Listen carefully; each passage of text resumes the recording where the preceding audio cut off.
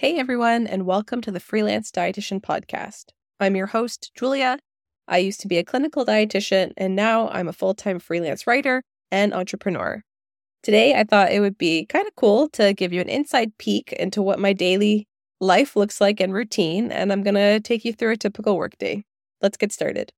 Listen to the show if you really want to know how to freelance as an RD. There's a new guest every week that will teach you some techniques to use your nutrition degree. Feel inspired, get hired, have a blast. Listen to the Freelance Dietitian Podcast.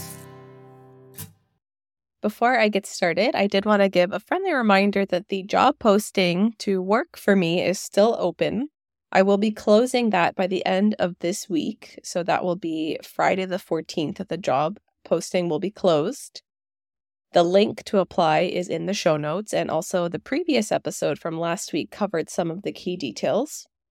I am going to be on vacation for the rest of July, so I won't be reviewing them until the very end, and then if you are eligible and I'm interested in pursuing more conversation with you, I will follow up with you at the start of August within the first week. Thank you for those who have already applied. It's been great to look over your portfolio, and I really appreciate your enthusiasm.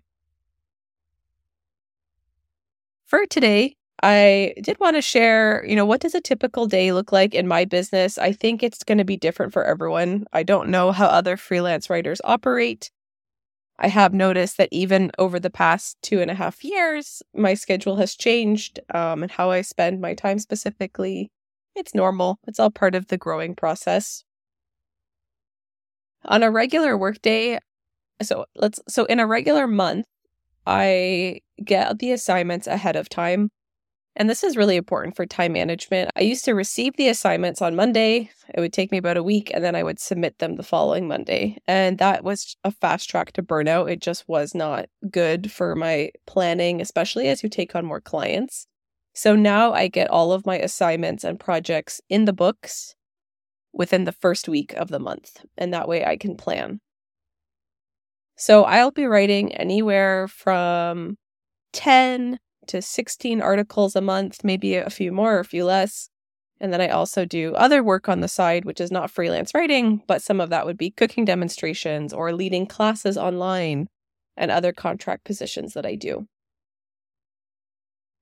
So in a typical day, I think it might be easier if I do a typical week. So in a typical week, I always have some recurring events, and I schedule these in right away so that I know what to expect.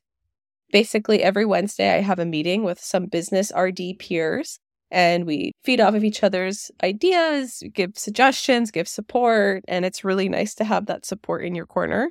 I think if you're just starting out, I would really recommend finding some other RD peers who are in a similar place as you are in terms of timeline, because it can be so motivating and inspiring to have people to lean on. So shout out to my business buddies.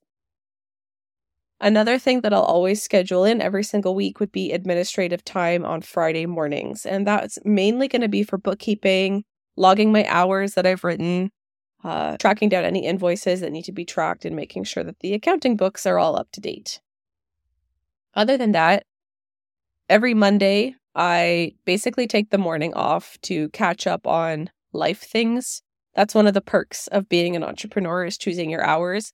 So I like to go grocery shopping on Mondays. I like to take an extra long walk with my dog. We usually will make our way to my parents' house for coffee. They're both retired. And it's such a nice treat. And, the freedom of spending more time with my family was one of the biggest reasons why I decided to go and become an entrepreneur. My parents are aging. Everybody's parents are aging. And I knew time is precious. And I wanted to spend every day knowing that I had the choice to take an afternoon off to go see them or not. As Nikki and I move through our life and hopefully start a family, I'm hoping to be able to maintain some of that flexibility so I can be more around for our kids. It's very important to me. I will check my email at some point in the morning to make sure there's no urgent fires, although as a freelance writer, I can't say anything is too urgent, knock on wood.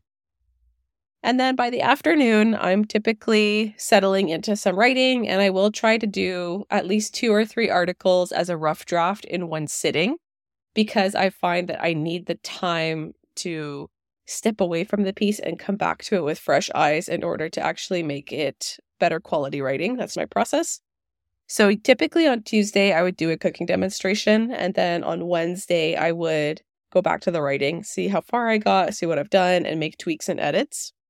I basically try to complete 2 to 3 articles by the end of Friday. Sometimes I get this done and it's really easy. And there's other times where I'm feeling creatively stifled and it takes forever. At least it feels like it takes forever.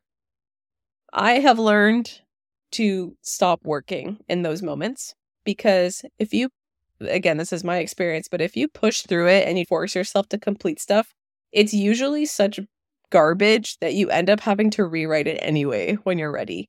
So I stop trying to force myself and I say, you know what, I'm going to take that evening off and I'm going to come back to this tomorrow morning. And that's worked really well. On Thursdays, I dedicate some hours to my podcast. I will record episodes or edit episodes, sometimes do a guest interview, and create the marketing material. For my brain, it does work easier to batch tasks and then move on to something different either the next day or in a few hours. I have found it very difficult to come home after a cooking demonstration and try to record a podcast. I'm too tired of talking all day. I also find it difficult to do a podcast and then start writing an article about some very specific nutrient or health condition. My brain needs a second to catch up.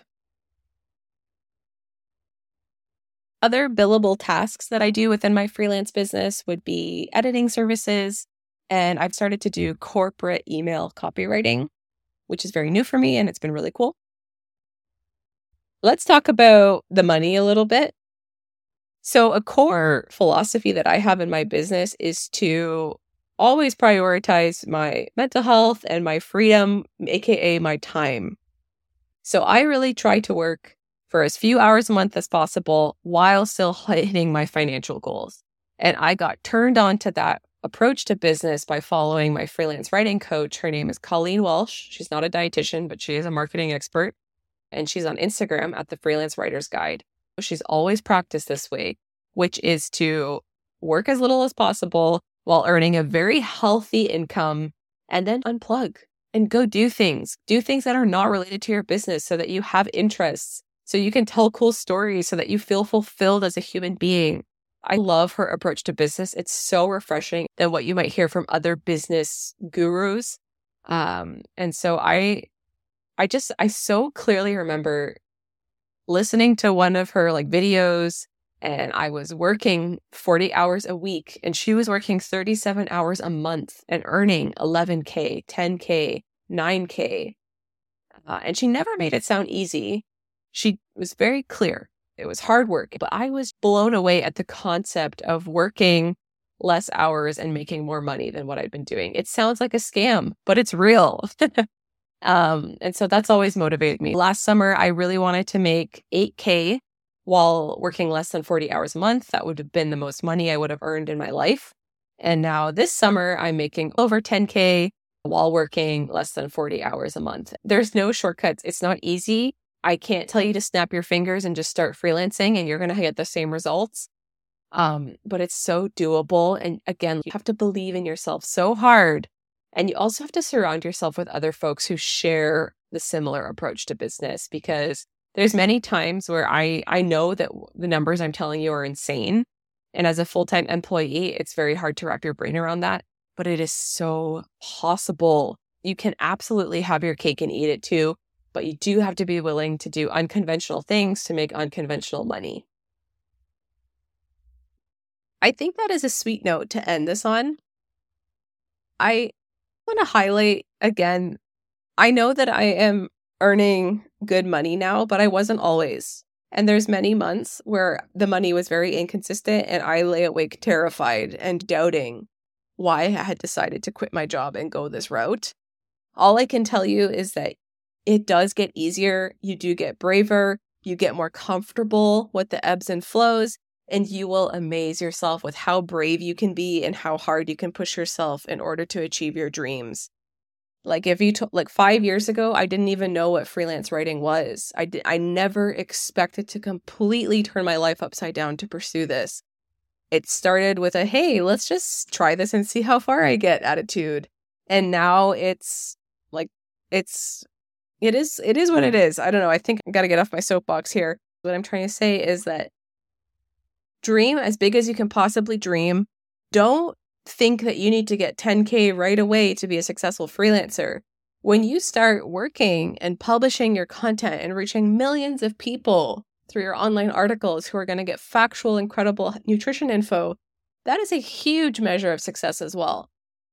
When you get clients who are praising your skills and talking about how amazing you are to work with, that is also another huge indicator of success. So the money will come. Just really focus on your skills and your business savviness and showing up and doing the work. I'm almost done. I just wanted to add that I will be going on vacation for the rest of July. So the episodes will be taking a break and I'll be back in the first week of August. Have a great month. Bye.